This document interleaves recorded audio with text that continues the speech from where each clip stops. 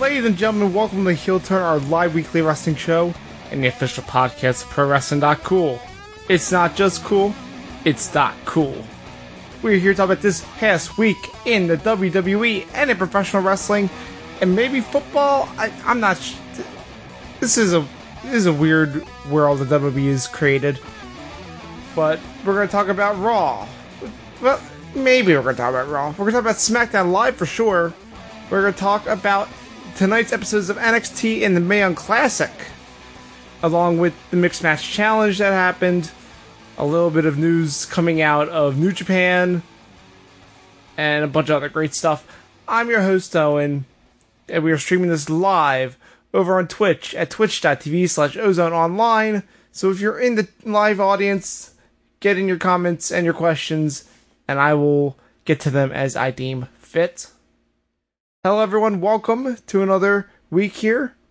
Still rolling by myself, but it's been going okay. This is going to be a bit of a shorter episode, I think, because number one, if you can't tell, I'm a little feeling under the weather. It seems like everyone's getting a cold now, no matter where you are. So if you're out there and you're feeling a little sick, I hope you feel better. And you better rest up, because apparently this week, a little game called Forza Horizon 4 is coming out, and people seem to be really into that. And if you have Xbox Game Pass, then you're already in. That's part of it. You get it at launch.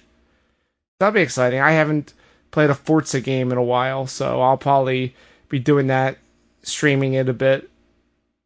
I guess I have to stream it on Mixer, because there's some weird rewards attached to it, that if you stream on Mixer, you get them that way, so I'm going to figure that out. Apologies to my Twitch followers if that is the case, because part of this whole agreement with the Twitch affiliate program is I can't multi-stream. It's weird. But whatever, it's fine. That's stuff you don't need to hear about. You just follow me on Twitter for information on that. And if you're in my Discord, you'll also get information, because we're probably arranging something there. And, yeah. Aside from that, not much going on. Especially game-wise. I'm just playing the little game called Captain Toad, which is an old game, but I just got around to it on the Switch. And it's fun. Almost done it. After that, I'm probably going to move over to Dead Cells, because everyone's talking about that game. And apparently, if you like games like Rogue Legacy, this seems to be one of those, but a little more complicated in the combat, which sounds cool. I'm going to check that out. Still wrapping things up in Spider-Man. Spider-Man continues to be an amazing game. Pun intended. And trying to think what else is coming out besides Forza. I think that's I'm sure there's other big games.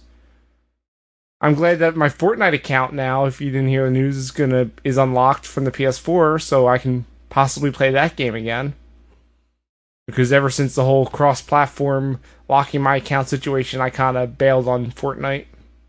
But if I can get some friends to play along, and we could do some cross-platform play, yeah, I'd be up for trying Fortnite again. I hear the kids like the Fortnite. And doing the floss dance or whatever. Which apparently the floss dance is also in Forza Horizon 4, so perfect. Great. I'm in. Whatever. That's enough game talk. Let's get into the wrestling news.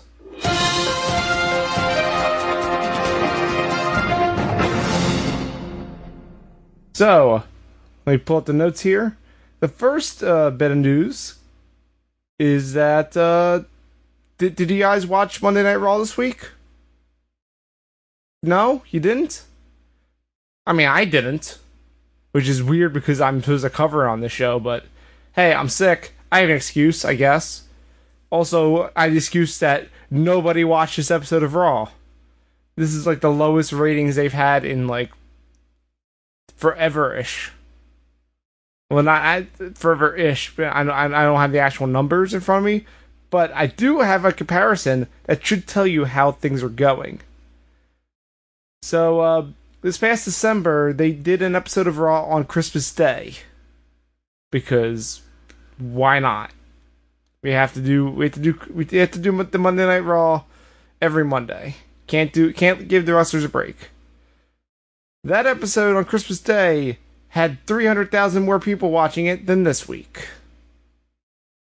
And you can't blame Monday Night Football because it was the Steelers and the Buccaneers, and that was not an exciting game. Until, Fitzpatrick tried to bring the team back, and they failed because, of course, they did. But yeah, that's bad. That means when we get to the Raw discussion, it's going to be very brief because apparently no one cares. Like, considering that Baron Corbin and Roman Reigns are like the main focus of the show now, yeah, no thanks. But speaking of Raw, one thing did happen, which instead of talking about it during the weekly TV discussion, I'm going to talk about it in the news segment because Brie Bella did a bad. She did a bad on Raw this week. Apparently, during a tag match against the Riot Squad, she decided to do the yes kicks, Danny Bryan's popular move. Except instead of, just doing worked kicks, she actually kicked her in the goddamn head and gave her a concussion. And it's not only that, but also the fact that she stayed in the match for beyond that, got tagged out, and then got tagged in to do a suplex spot. What are you doing? Like, clearly, you could see when she, hit the mat and she was out, unconscious. They should have got her out of the match or stopped it or something. Because, the whole thing isn't the WWE all about safety and, the wellness stuff and, protecting people from headshots? But no, we're gonna just roll through this match and let her get back in the ring, even. That's the crazy part. So, yeah, she's got a concussion, and her status for the Australia show, which is a week from Saturday, is up in the air. Whoops. Not sure what they're going to do with this, but I guess they could turn it into a normal tag instead of a 6-person tag, and have Ronda Rousey and Nikki Bella take on the other 2 members of the Riot Squad. But yeah, it sucks. That's not good. Hope Liv's okay. Brie put out a tweet, saying that, breaking character, saying this sucks, and we're not supposed to hurt each other, and whoopsies, I did a bad. Thanks, Brie. You stop wrestling. I'm not trying to be mean. I'm just saying you should stop wrestling. Because you keep botching stuff, and eventually people get hurt, which happened this week. And, yeah. I'm not saying that Nikki should stop. Nikki's doing fine. But, Brie needs to chill. Go do mother things. I think that's what Maurice is doing now. Because they kind of wrote her off of TV. That's just me. Speaking of people getting hurt, our next news story is of another bad one. Everyone's favorite New Japan wrestler, Yoshihashi, which, if you ever listened to our New Japan coverage, especially during the G1, me and Trace were very hard on this guy. Yoshihashi, outside of the Bullet Club OG, worst part of the G1. Yeah, he tripped going to the ring during the Destruction show in Kobe, and hit his head, and he was bleeding everywhere, and it was real bad. And apparently he fucked up his head and shoulder, and he went to a hospital. And yeah, hopefully he's okay. But yikes, he's supposed to have a bigger position in this big end of the show angle. But because of the injury, they kind of had to limit him. Which sucks. For him, I mean, he sucks, but why not give him his big opportunity? But whoops, no, of course, Yoshihashi fucks it up and hurts himself. Oh well. I'm not going to say what happened at the end of that show because we have another podcast where we're going to talk about the destruction shows. And if you haven't caught up yet, don't want to spoil it for you. But if you want to hear me and my pal Trace talk about the 3 destruction shows they aired on New Japan World, sign up for that Patreon over at patreon.cool. If you hit the $9.99 tier, you'll get the monthly bonus podcast, which is going to be our New Japan coverage of the destruction shows. That'll probably be up on Friday this week.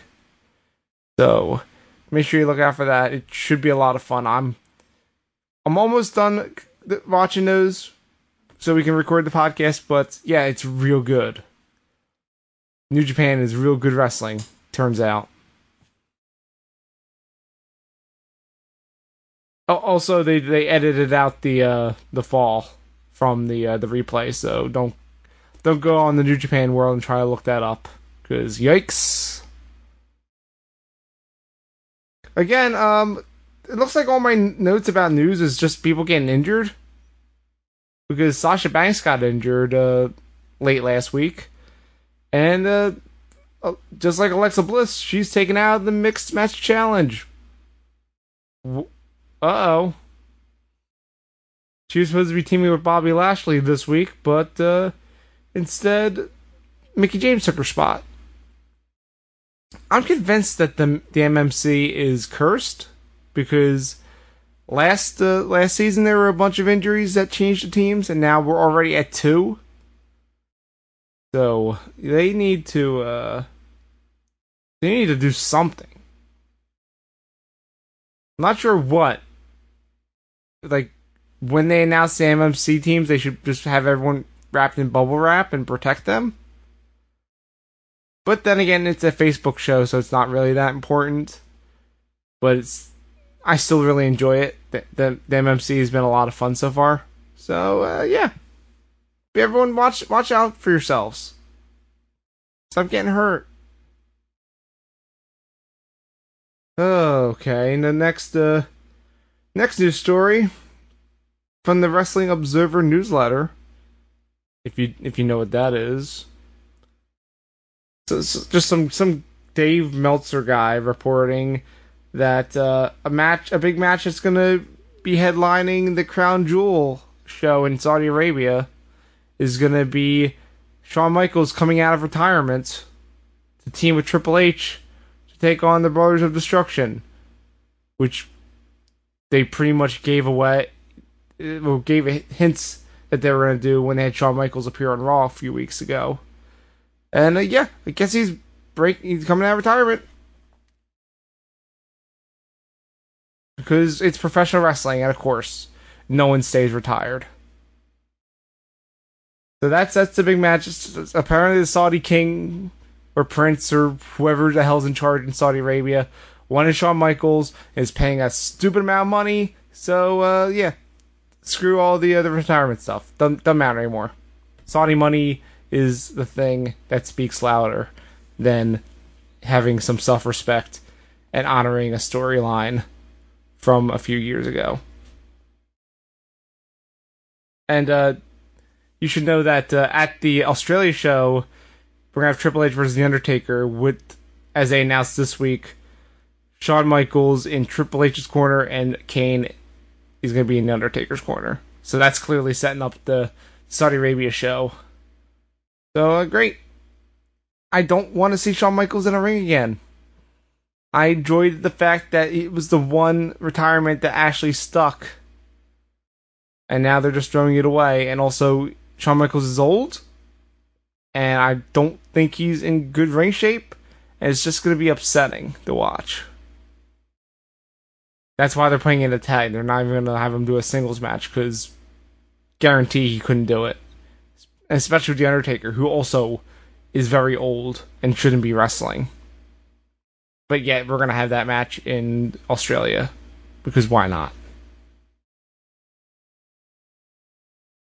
So, that's all I got for news, except, I did get sent a file from our XFL correspondent, Oscar Bernard, who I've banned for being on the show. However, this is him pre-recorded, so I guess that technically that's a loophole. And I'm going to play this, and I have not heard this yet. He sent it to me, I said I'm going to listen to it live on the show. So here is Oscar with his XFL report. Where's the kind of football that the NFL used to be? Where's my smash mouth wide open football? So the XFL just posted 3 videos about how they're going to change football. First video, Commissioner Oliver Luck is like, Vince McMahon came to me, he's like, how can we make football better? And he was like, you know, every game's got its flaws, and I love the challenge, we're going to make football better. And now here's 2 videos explaining how football is going to become better. First off, they've got this thing, it's called the Reimagination Committee, and their whole job is that they're going to reimagine football. How? You'll have to see when the league kicks off in 2020, but they're going to reimagine football for better football. So they got this committee, and it's like all these football coaches that I don't know who they are, but none of them are Dick Butkus, which is a shame because Dick Butkus is the greatest football man of all time because his name is Dick Butkus. But I digress. They've got this committee, and it's going to be like a faster game of football, and it's got more plays. And this is for the fan of football that's like, well, why can't my football be better? I mean, I like football, but I want better football. And you know who's going to deliver better football? XFL 2020. This is Heel Turn's XFL correspondent, Oscar Bernard. Now back to you, Owen. Thank you, Oscar, for that excellent reporting about how they're going to reimagine football. And Trace in the chat says Dick Butkus, the most unfortunate football name.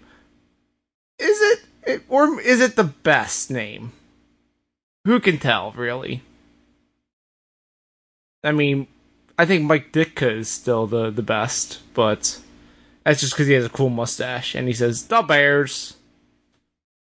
But yes, thank you, Oscar, for that riveting report. I can't wait to see how they reimagine football.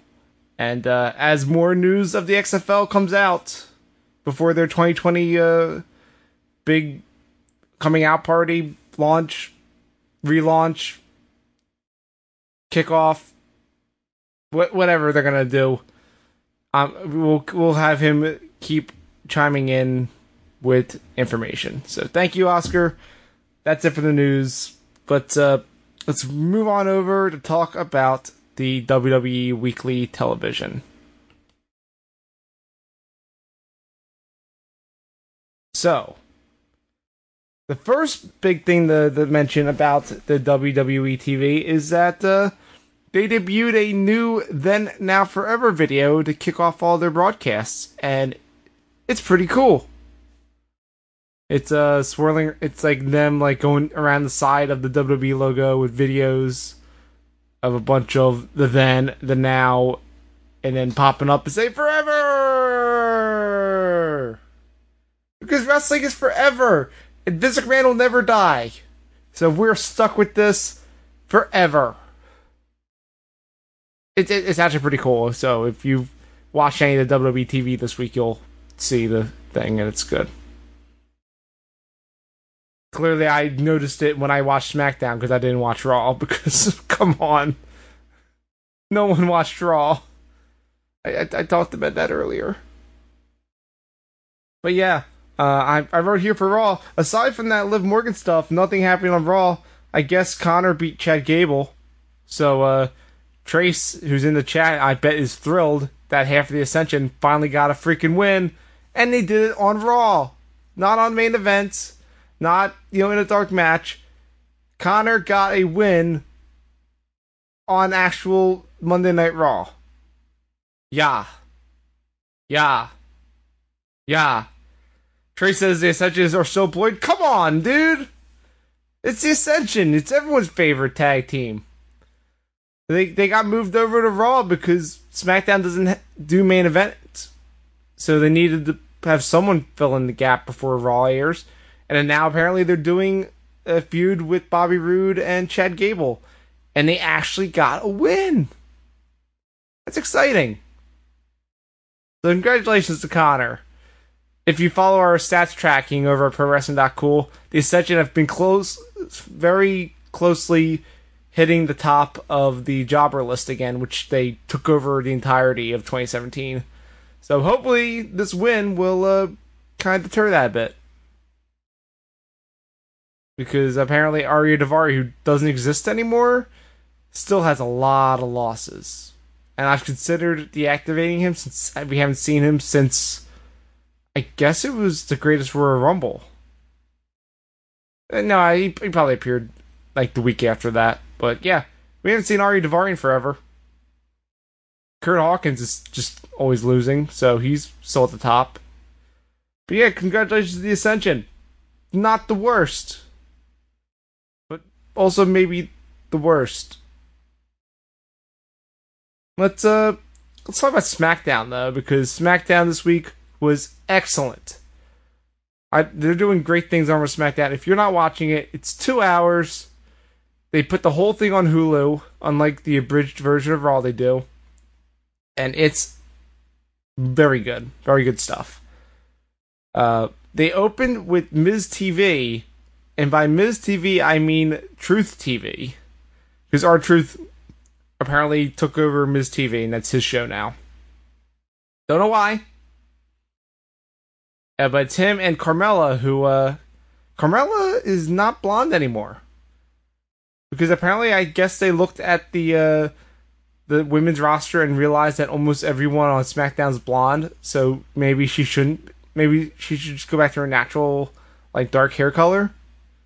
So yeah, she's wearing her darker hair color now. R-Truth is hosting his own TV show. He brings out Daniel Bryan, and he asks actual good questions. And then does a dance party. Because why not? Let's do a 7-second dance break in the middle of the show. Why not? It was really entertaining. R-Truth continues to surprisingly be one of the best things going on SmackDown. And, yeah. R-Truth was taking over the show. The Miz came out, was pissed, and said, "This is my show." And they had a match for control of Miz TV / Truth TV.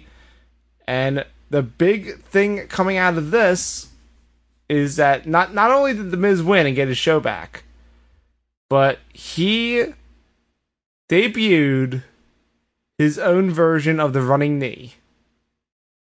He already took all of Danny Bryan's other moves, so now he took his finisher. And he won the match with it. He hit the skull crushing finale, and then he set up for the kick, which I want to give a shout out to the WWE production or whoever was directing this segment, because as he was setting up for the knee, commentary went dead silent. And it was just cutting between The Miz doing the yes hand motions and a close-up of Danny Bryan sternly looking on. It was just brilliantly put together. It added a lot of gravity to the moment where you realize, oh shit, The Miz took the most important part of Danny Bryan's repertoire. And as soon as Miz won, Danny Bryan stormed the ring. It's like, screw this. So that adds a new wrinkle to their match at the Australia show. And I'm kind of excited to see this. What if The Miz beats Danny Bryan with his own move and gets a WWE title shot? That would be pretty crazy. But also, I could see it happening.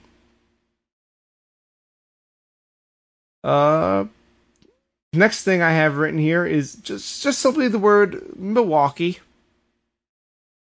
And if you didn't watch SmackDown, you may be like, what's so special about Milwaukee? And the answer is nothing. Except in the storyline that we have between Aiden English, Rusev, and Lana. Because last week, Aiden English attacked Rusev and broke up their little team. And this week, Rusev and Lana came to the ring and demanded answers. And Aiden English came out and he showed a video package of the birth of Rusev Day and how great these two have been together. Which, you know, if you actually know and you've been paying attention, yeah, they've been popular, but they've been like losing every big opportunity they've had. But don't worry, Aiden English doctored it so it didn't look that way. And then he showed a second video about Lana, trying to add some doubt about her by having an edited video where it looks like it's Lana who is screwing everything up and costing them all the matches and stitching together the commentary. So instead of Aiden, they're saying Lana is doing all this. And it's so good. Man, WWE production are just excellent, these video packages. And it was a real fun segment to watch.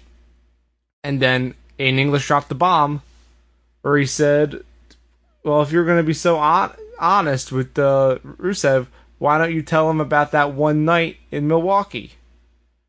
And then he left. And the rest of the episode revolved around Lana like being concerned that Rusev doesn't believe her, that nothing actually happened in Milwaukee. And Rusev saying, I believe you, but also you know he doesn't actually believe her entirely. And apparently next week, Aiden English is going to provide video evidence of something happening in Milwaukee. And I am actually looking forward to this, because not only do we have this evidence coming out next week, but in the MMC, Ravishing Rusev Day is going to take on Day One Glow. And depending on what happens in this footage, there may be a bit of trouble between Lana and Rusev. Just saying. I also like that part about the MMC, is that storylines from the main shows have been carrying over.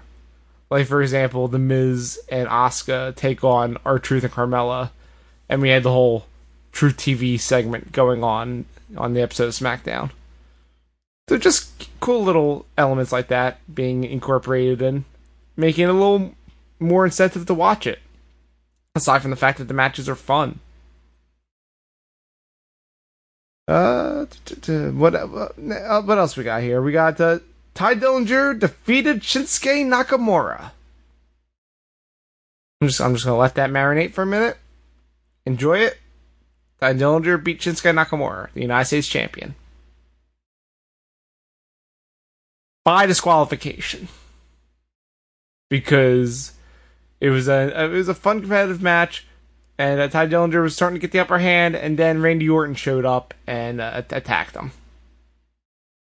because Randy Orton's an asshole, and he wants to kill everything that we love, and apparently that includes my adopted son Tye Dillinger. So guess we can have nice things like Tye Dillinger getting into the mid-card championship picture, because Randy Orton is not going to let that happen. And they actually interviewed Orton later in the night, and he explained that it's not because he's going to feud with Tye Dillinger now, because heaven knows we get to have Tye Dillinger do anything of value on SmackDown nowadays. He did it because the 10 thing pisses him off, and because the people like it. There you go. Randy Orton continuing to reign on all our parades, and I guess continue to float in limbo now that Jeff Hardy's gone. I'm sure we're going to get a Tye Dillinger match on like an episode of SmackDown, right? Probably going to be a squash match, but come on. Give Tye stuff to do. He seems to not be paired with R-Truth anymore because of the whole Carmella thing. But yeah, I like Tye Dillinger. I think he's a great wrestler. I think he's way underutilized. And I hope this leads to something for him. Please. Please. Do something with Tye Dillinger. We had a few good things from Becky Lynch this week on SmackDown. The first thing being that Charlotte was having a photo shoot for WWE.com or something. And Becky Lynch attacked her. Because fuck Charlotte. Becky Lynch is the champion. Everything should be about Becky Lynch, which you can't really argue. She's great. So yeah, she laid out Charlotte and then stood over top of her holding up the belt and demanded that the cameraman takes photos of her. And the best part about this is you could hear the audience in the arena and they were cheering because Becky is awesome. Like, this was a super dastardly thing that she did, but it doesn't matter because it's Becky Lynch and she's great. So, great job, Becky. No matter what you do, we will not turn our backs on you. Let's see what else we got here. Oh yeah, also Becky fought a match with Lana because Lana's distraught, so put her in the ring. I'm sure that'll go great. Becky squashed her. She did talk shit about the whole Milwaukee thing and saying, give a shit about Milwaukee. I'm the champ. Everything's about me. Which it is, because Becky's great. Then the last thing I have about SmackDown is that we had a contract signing for the Super Showdown match between Styles and Samoa Joe, which is going to be no disqualifications, and there must be a winner. And Paige is out there to moderate, and she was fretting him out the whole night, getting security, making sure that, this doesn't turn into a WWE contract signing and result in a brawl. And so we have Paige out there with security, and AJ Styles comes out. And then they announce Samoa Joe. And Samoa Joe doesn't show up. Because we get video on the Titantron. Samoa Joe's outside somewhere. And it's pre-taped because he's not, lined up with AJ Styles and him trying to talk to Joe. Which is fine because you can't rely on like live video streaming from a phone in the middle of nowhere actually, being reliable on live TV. So I get it. It makes sense. But Samoa Joe a few weeks ago had threatened to go to AJ Styles' house, and I thought there's going to be a whole segment of them fighting there. And then Samoa Joe just showed up in the arena and says, "You guys are idiots. You thought I was going to do that?" Well, apparently he's going to do it when he doesn't tell you he's going to do it. Because that's where he was. Styles is in the ring, and Samoa Joe is at the Styles house.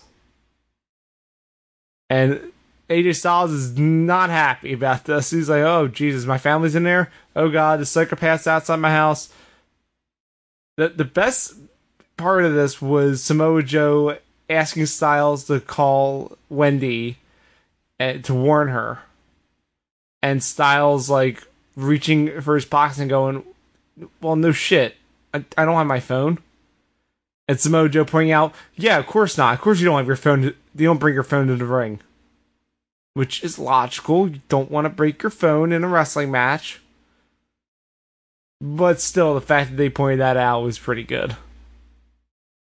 And Samoa Joe was being creepy and upsetting. And he rang the doorbell. And then the show ended. We didn't get to see what happened. And it was great. Man. This Samoa Joe AJ Styles stuff is I thought the whole family stuff when it started out was going to be real dumb. But it's been excellent.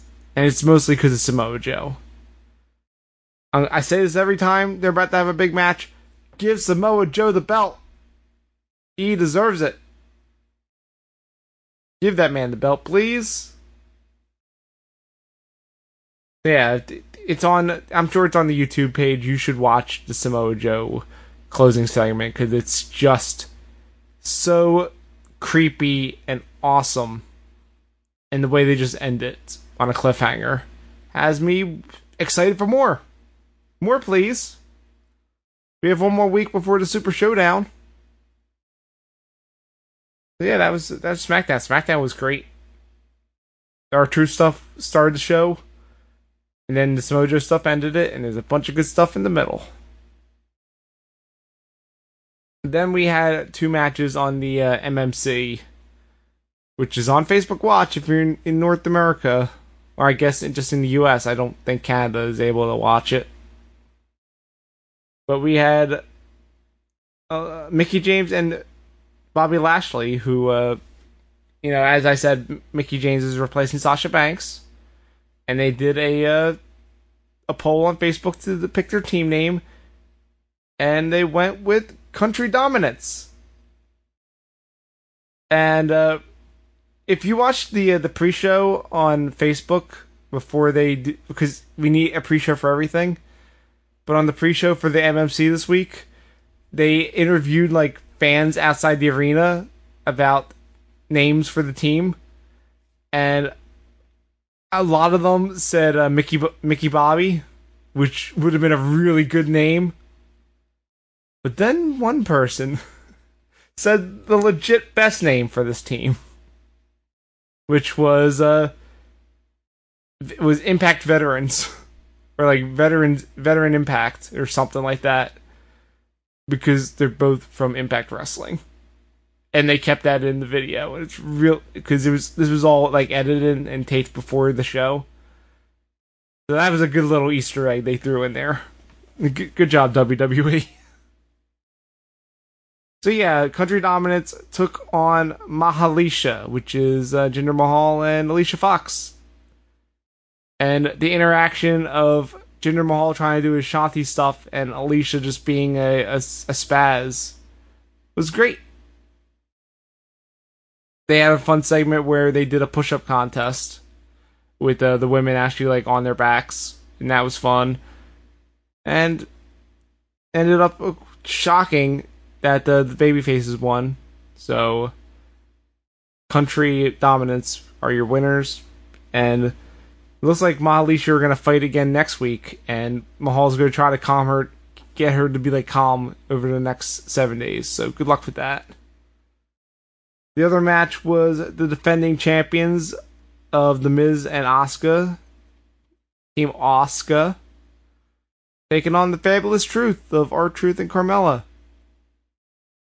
And the one thing I want to point out, well, 2 things I want to point out from this match is, one, the crowd chanting for a dance break during the match, and the Miz getting pissed off at this, and the dance break actually happening and Asuka getting in on it was good. And the other thing is that the Miz was calling out Carmella's moonwalk and saying he's got the best moonwalk there is. And instead of doing the actual moonwalk dance, he did the thing where he took the big steps like he had no gravity. And it was real good. Of course, the Miz sacrificed himself and helped Asuka pick up the win for the team. Yeah, the MFC is great. It's just fun, dumb house show style matches, and you should be watching it because it's on Facebook and it's free. It's not a big deal. So yeah, that's it for the weekly TV. If you have anything that I missed or you want me to elaborate a little more on, hit me up in the chat. And if you're listening to the podcast version, you should tune in Wednesdays at 10 p.m. Eastern Time. Well, 10 p.m. Eastern Time now because of the whole Mae Young Classic pushing us back. But yeah, we stream this live, and you can put in your input. Like our pal Trace. So without further ado, let's move on to talk about NXT. Which had a really solid episode this very solid episode tonight. Because the next 2's off, we do the full recaps of the shows that aired tonight on the WWE Network. So, on NXT, the show opened with William Regal giving us an update on the whole Aleister Black investigation, trying to figure out who was the person who attacked Aleister Black and put him on the shelf. And pretty much immediately he gets interrupted by the Undisputed Era. Adam Cole calls out that it's been weeks and he hasn't gotten any further in the investigation. Points out that the War Raiders are going unchecked and just attacking them whenever. And Ricochet is ducking Cole and won't give him his rematch. Instead, Pete Dunne is getting the title shot. Trace in the chat says Otis for all champions. Do you include Tomato Champion? Because we'll get to that, because the main event of this episode of NXT was Otis Dozovic versus Tommaso Ciampa, aka Tomato Champs. And it was really good. Trey says yes and yes. Fantastic. So, Regal points out that, hey, Adam Cole, you never asked me for a rematch. And in fact, you wanted Pete Dunne to go first and weaken up Ricochet for your rematch. And because of the Undisputed Era's interference last week, that title rematch isn't going to happen right freaking now like Adam Cole wanted, but instead in 2 weeks. And it's not a singles match, it's a triple threat with Pete Dunne. That should be an excellent match. I look forward to it. Especially after that, match of the year candidate between Ricochet and Pete Dunne last week. If you haven't watched it yet, go watch that match. The finish was obvious, but I didn't care. Oh, also, not only is that happening in 2 weeks, in 3 weeks, Roderick Strong and Kyle O'Reilly are going to defend their NXT tag titles against the War Raiders. So there you go. 2 big championship matches happening next month. Mrs. B60 says, what about John Cena? John Cena is not wrestling. And especially on NXT. Also, you can't see him. So maybe he was there. We don't know. After this, we get a Johnny Gargano's interview outside of Full Sail University. And apparently he's fighting Tony Nese next week. For reasons? I don't know why Tony Nese is going to be there, but he is. So, sure. And this is going to be Johnny's big chance to become Johnny Wrestling again. And, after all this failing and having to apologize to the NXT universe for being a complete failure, this will be his big turnaround. And he's not going to turn to the dark side like he almost did. So he goes off to leave with his wife Candice. And Lacey Evans shows up. And Lacey Evans says that a real woman would fight beside her husband. And she kind of does a thing where she caresses her finger on his chest. And Candice is not a fan of that, turns out. And kind of freaks out. And Johnny has to hold her back. And they go off. So it looks like we're getting more Lacey Evans versus Candice LeRae. And I am for it. Keep that feud going. Apparently Lacey's also feuding with Dakota Kai on Twitter. Which you should check out. That stuff is pretty good. After this we get a Lars Sullivan squash match. Didn't even write down the guy he was fighting. Because who cares? And doesn't matter because we don't even get a finish to the match. Instead, EC3 in his suit just runs out and attacks Lars. Somehow gets the upper hand and clears Lars to the ramp. So a little revenge from Lars taking out EC3 a few weeks ago before his match with Raul Mendoza. So I guess we're getting that.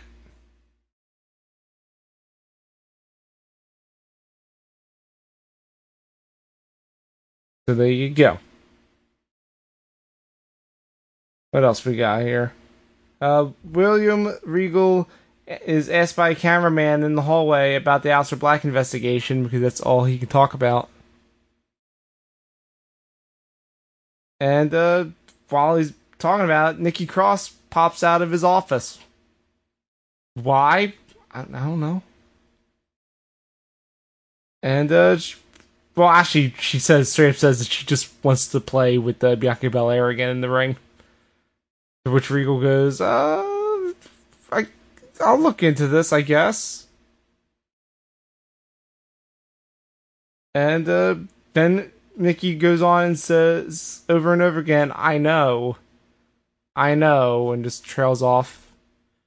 And the cameraman's like, is she talking about the person who attacked Aleister Black? And Regal's response is, does anyone know what Nikki Cross knows? Probably not. She's a crazy person. Excellent stuff from Nikki, as always. Then we get the Mighty versus the Street Profits, which has been a feud that's been boiling over the past few weeks. And if you remember last time, I forget who the Street Profits were going against, but it ended up with the Mighty interfering and stealing their jackets and like cups and everything. So this week, the Mighty come out wearing Street Profits stuff and having their solo cup. And in response, Street Profits are just storm out during their entrance, and they're all pissed off. And right before the bell rings, Angelo Dawkins just straight up clocks Shane Thorne and lays him out. And it's just the Street Profits fighting angry for the first bit of this match. Montez Ford does like a sick dive to the outside, and then gets back up onto the ropes, and then does another one because he's amazing. And then after a hot start, the Mighty even it up, kind of slow things down. And the big story of the match was that Ford was on the apron and fell between the steps and the ring post with his leg kind of trapped. And it was Nick Miller who did a running drop kick to the steps and further injured his leg. So the rest of the match was, hey, Montez's leg is all fucked up. Let's not let him tag in his partner and just attack that for the rest of the match. And it actually cost him the match because Shane Thorne used the bad leg for a figure 4 jackknife pin and wrapped him up and scored the win. So once again, using dirty tactics, the Mighty pick up another victory over the Street Profits. And ever since turning heel and getting rid of that TM61 name, the Mighty have been on fire and have been on my radar finally. Because when they debuted in WWE, everyone was talking about how great the Mighty were.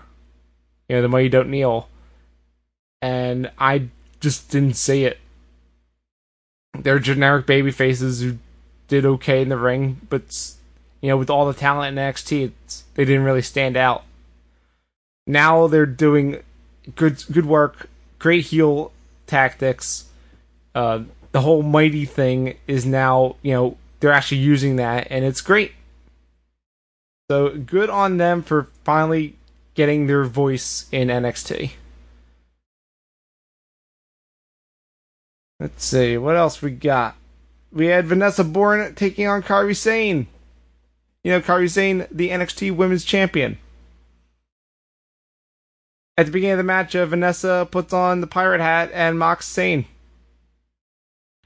Kairi responds by just looking very angry and quiet and just staring at her up close before just beating the shit out of her. And it's pretty much a squash match. Kairi hits the insane elbow, gets the win. But after the match, Shayna Baszler comes out. And she says that Kairi's time is almost up. And that she is going to invoke her rematch clause and get that belt back. Gonna put down the anchor and beach Kairi and get the belt. Pirate stuff. Sane says that she can have her rematch at WWE Evolution.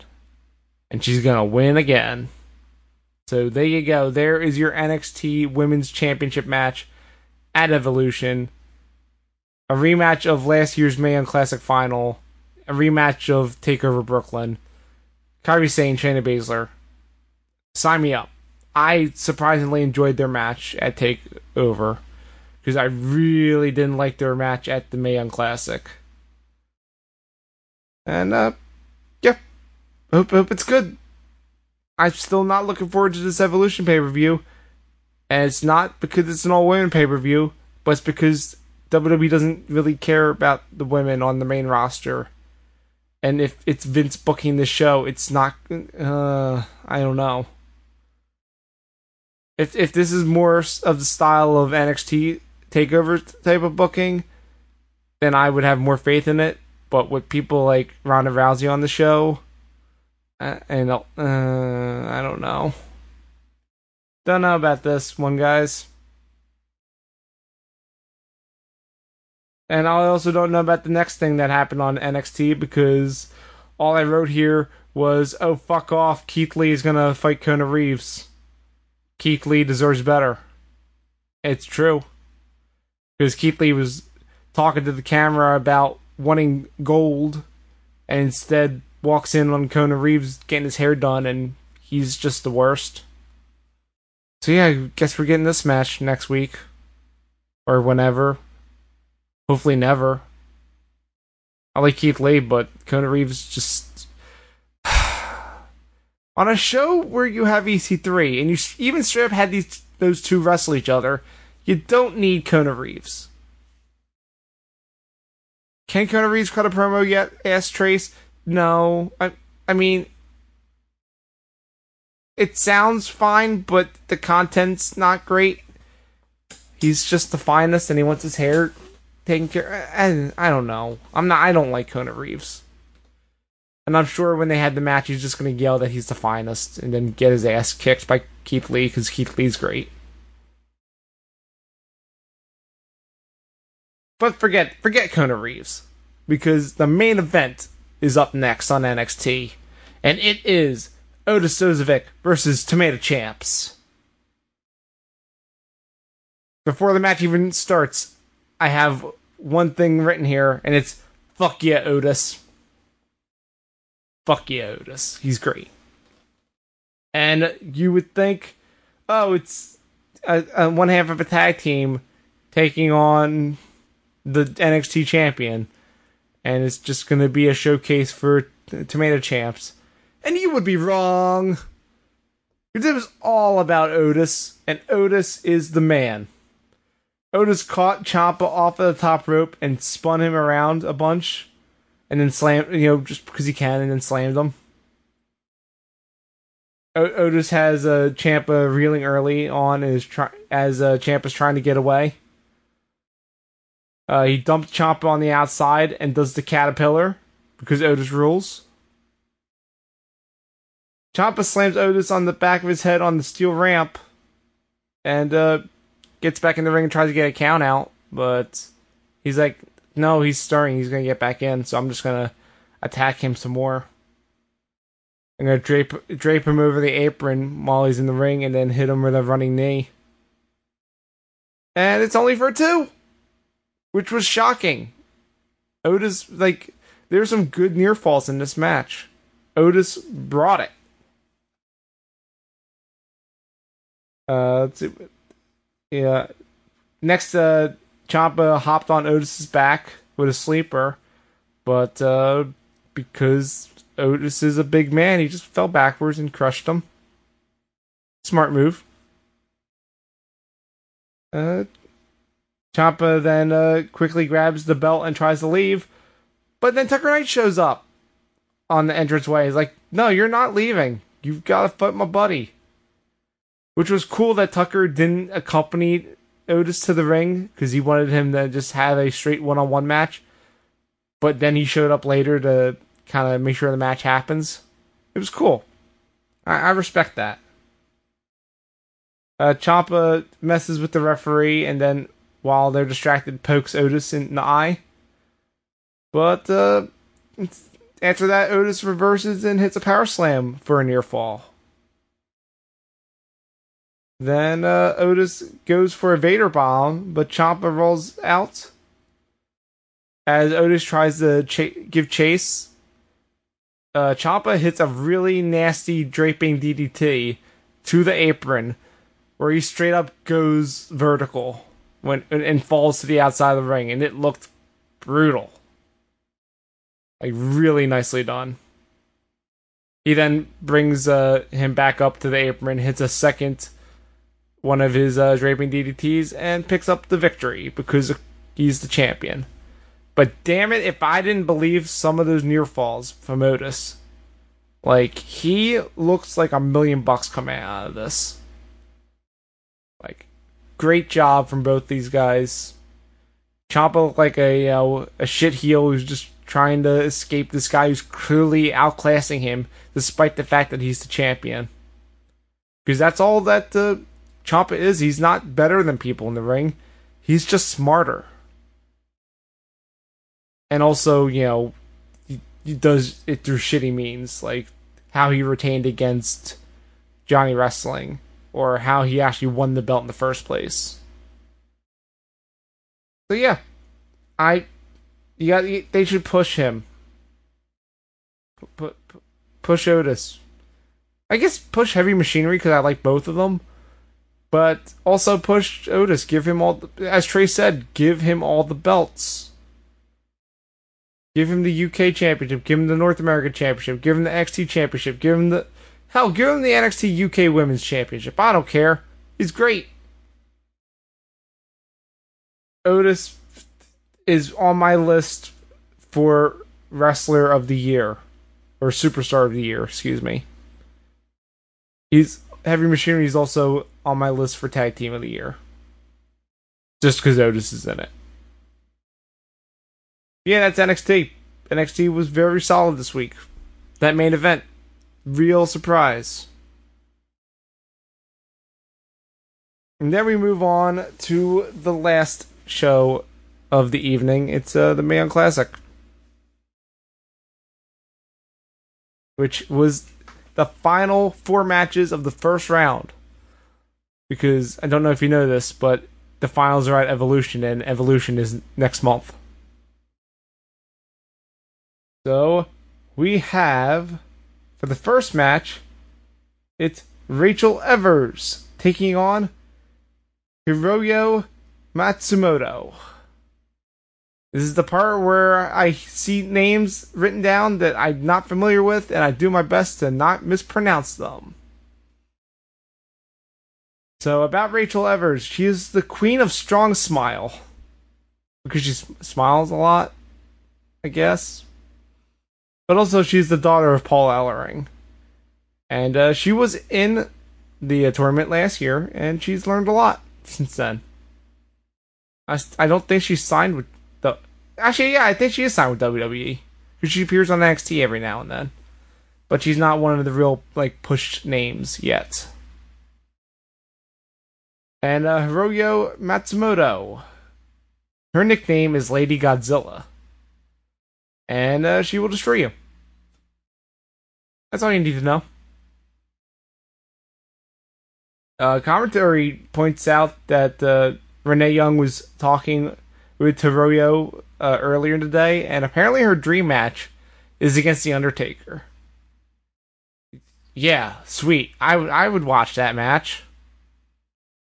I mean, maybe not current day Undertaker, maybe Undertaker from a couple years ago. But yes, that still would be cool. The first thing I point out in this match is that Hiroyo's missile drop kick off the top rope into the chest made a real bad sound. I don't know. Clearly, I don't think it was from the contact of the move. But whatever she hit on herself to make the impact noise, woof, it did not sound great. Hiroyo then doesn't let up as she continues to hit her with some rough chops. Because Rachel Evers may be the queen of strong smile, but Hiroyo is all about that strong style. And that means beating the shit out of you.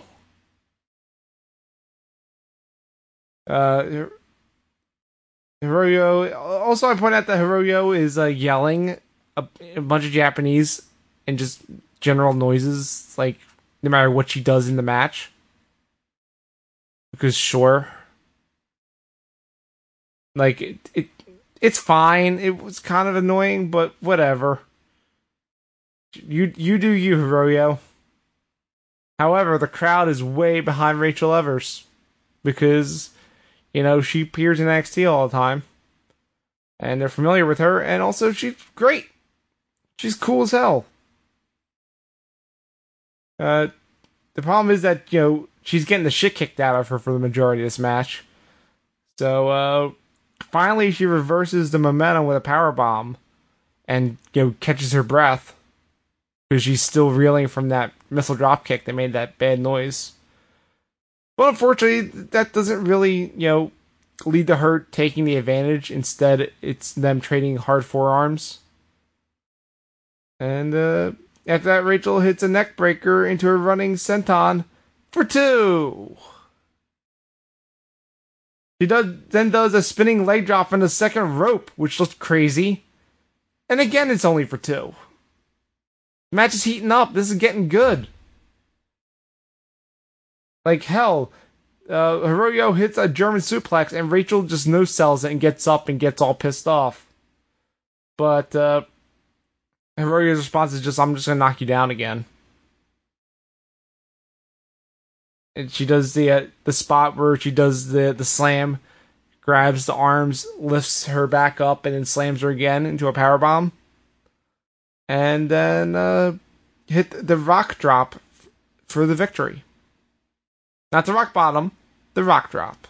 It's a different move. So everyone was behind Rachel Evers. Did not quite work out for her, as Hiroyo Matsumoto advances to the next round. Real surprisingly solid match. I really enjoyed this. So good job to both women. Great way to start off the episode.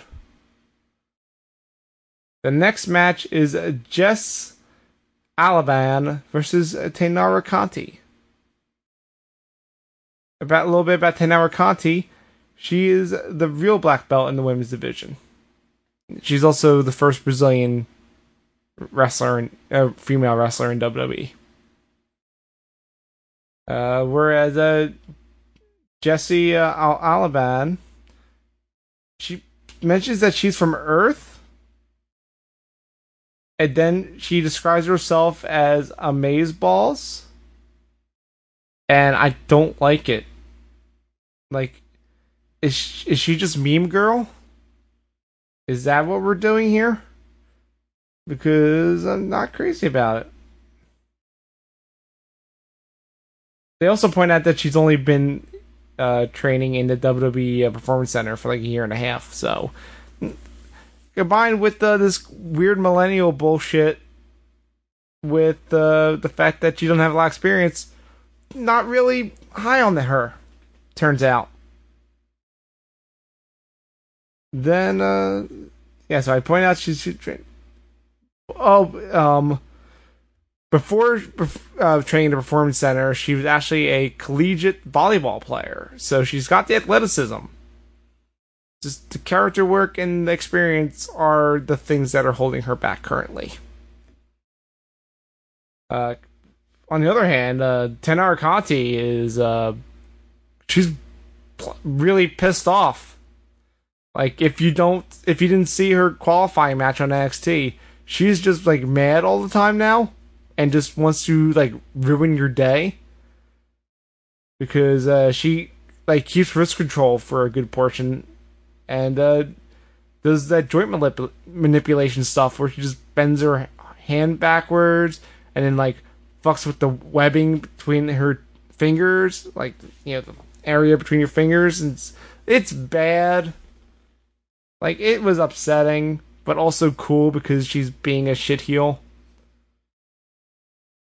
And she ends up doing a judo throw into a side slam, and picks up the win pretty easily over Jess. Not really. Outside of Taynara just being fired up and mad. Not really much to report here. Jess needs more time. Whereas with Casey Catanzaro, who has under a year of experience and a ton of athleticism, she also has the personality, and she actually does like a really good job with the selling. So yeah, Jess, you need more work, lady. But hey, that's why you're in the Performance Center, so keep at it. Also, drop the character you have because I don't like it. After that, we have Isla Dawn versus Nicole Matthews. Isla Dawn, she's the modern day witch. She's not gonna give up if things get uncomfortable because she's been like kickboxing fights and like brawls of all types. So she's tough. Also, did I mention she's a witch? Whereas Nicole Matthews, she doesn't care how much experience you have.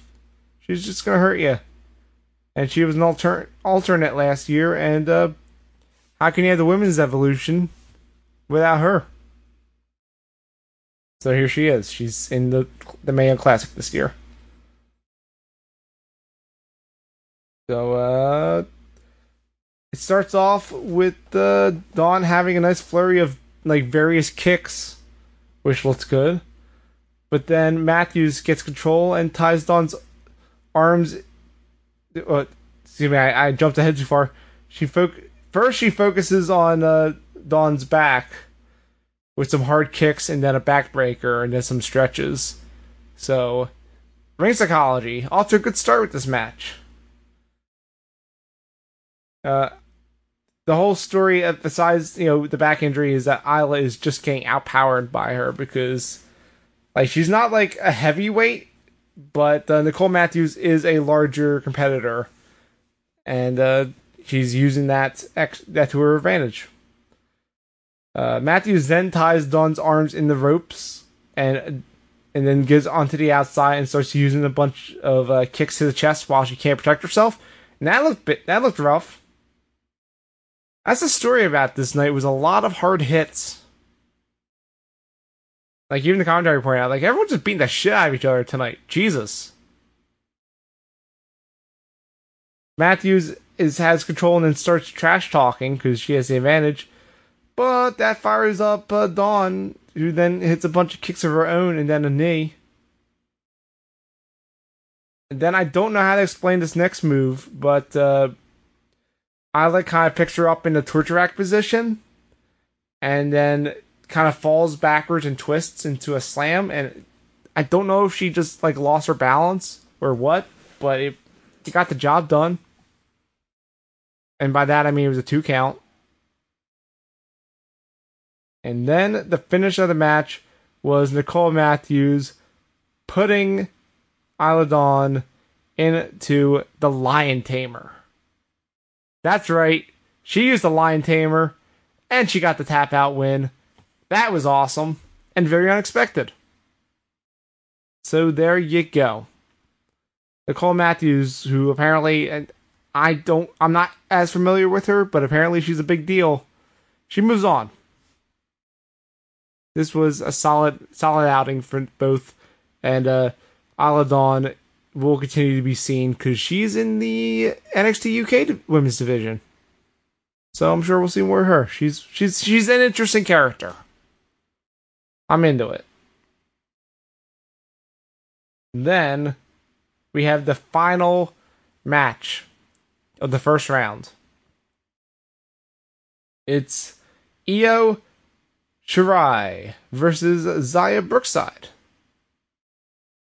Io was a huge signing for WWE because she's like the #1 women's wrestler in Japan, and they signed her at a live event in Japan earlier this year. And her big idol is Rey Mysterio. That's good. That's a good person to look up to.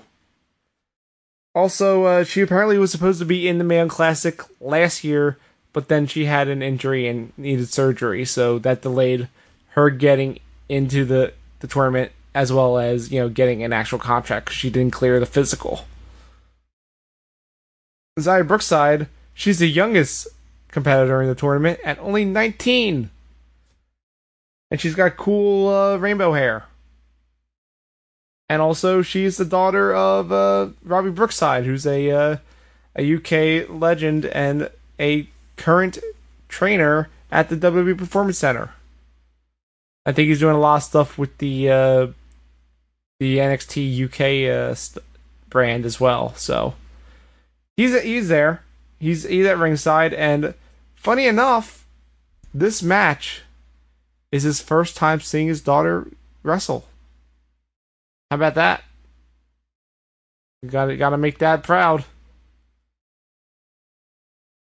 So yeah, Io comes out in a cool mask, and I'm like, oh, I didn't know. Well, that makes sense with the Rey Mysterio stuff, but also she takes it off to wrestle. So okay, you're doing the thing Almas does, where you come out with a mask and then you don't wrestle in it. Sure, it's a cool mask. So yeah, the match, as soon as the bell rings, it starts off fast with Xia hitting a ton of hard strikes, and then them running the ropes and missing each other a whole bunch, and having a stare down, and the crowd's like, "Yeah, this is gonna be great."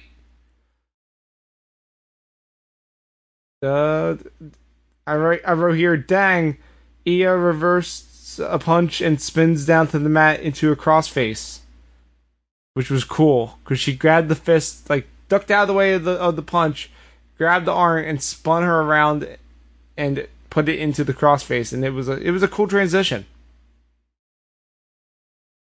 But unfortunately, we kept cutting to Robbie, who was watching at ringside, but this match did not last very long because Io hit running knees to Xia, who was kind of like sitting in the corner, and she got some real bad whiplash from the middle turnbuckle on her head after this. Got laid out in the middle of the ring, and then Io hit a top rope backflip, like to the middle of the ring, which was kind of impressive that she got like some of her on this, and picked up the win. Short match, but the big signee moves on against the young upstart. I didn't see much of her, but I think Xia is pretty cool. I think she should keep at of course, she's Robbie's daughter. She will keep at this, but yeah, I want to see more of her. She's pretty entertaining, and I like the whole aesthetic she has with the different colored hair. So there you go. That's the Mae Young Classic, and that wraps up the first round. So next week we just kick right off into the second round. And we see some people returning, and hopefully we get some real solid matches coming out of it. And I believe that's it for Heel Turn, which is a production of ProWrestling.cool. It's not just cool, it's .cool. You can go to the website. We have win-loss tracking. We have articles about SmackDown, because we don't have anyone to write the Raw one. And also, I was sick this week, so there was not a SmackDown article this week. I apologize. We'll try to get that back up next week. Our pal Michael, aka Final Dasa, he does his hot takes on Fridays. Hopefully he's back this week with another rip-roaring opinion about something in wrestling.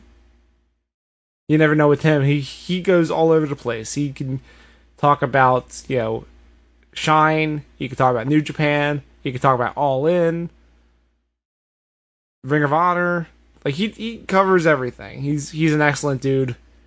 So make sure you check that out. If you want to follow us on social media, Facebook. It's facebook.com/PWDOTC, or search ProWrestling.cool. Our Twitter is at the Heel Turn and at PWDOTC. Once we have more staff, around, hopefully the Heel Turn will start live tweeting the wrestling shows again, but a bit understaffed at the moment. Can't do everything. So my apologies to that. But if you want to help us, keep doing this thing and expand it some more, you can go to our Patreon, which is at patreon.cool. I bought that URL thanks to our patrons. So if you go there, we have different tiers. $1 gets you the show notes for this and all episodes of Heel Turn. If you pay $9.99 though, you get access to an exclusive podcast every month where we cover things that we don't normally cover. And we did the G1 last month, and this month, me and my pal Trace, who was being awesome in the chat during tonight's episode, we will be talking about the 3 destruction cards that they aired on New Japan World. Highlighted by big matches such as Kenny Omega versus Tomohiro Ishii, as well as Tetsuya Naito taking on...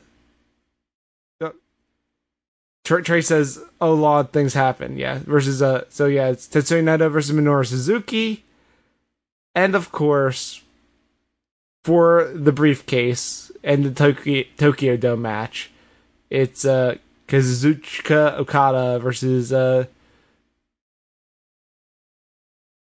Tanahashi. It's been a long show. I'm tired. I apologize. I should be blanking on these guys' names. It's late. But yeah, go to patreon.cool. Get that $9.99 a month in. Trace and I have a lot to talk about. It's going to be exciting. I can't wait. I think we're recording that tomorrow, and I still have one more card to watch, but it's been excellent so far. Also, I do know the thing that happens at the end of the next one, and I'm excited to see how they pull it off, despite the fact that Yoshihashi is now dead. Rest in peace. But if you want to follow me on Twitter, is me personally, you can follow at @the_ozone. I revealed the logo today for League of Heels' Everyone Can Wrestle show, which will be at PAX Unplugged in December, so that'll be exciting. That'll be a fun show.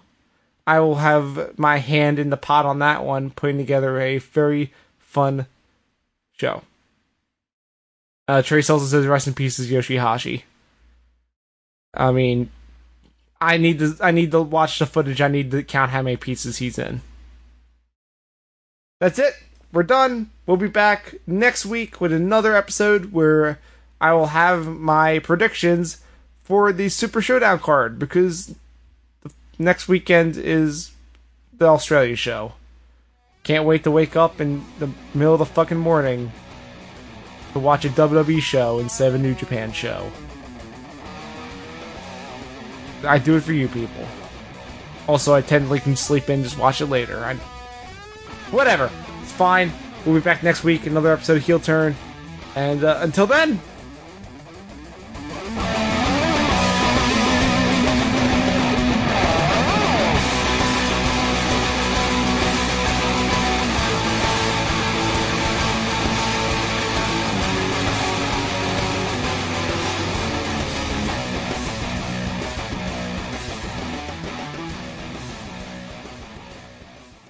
This podcast is a part of the Zonecast Network, produced and edited by Owen Douglas.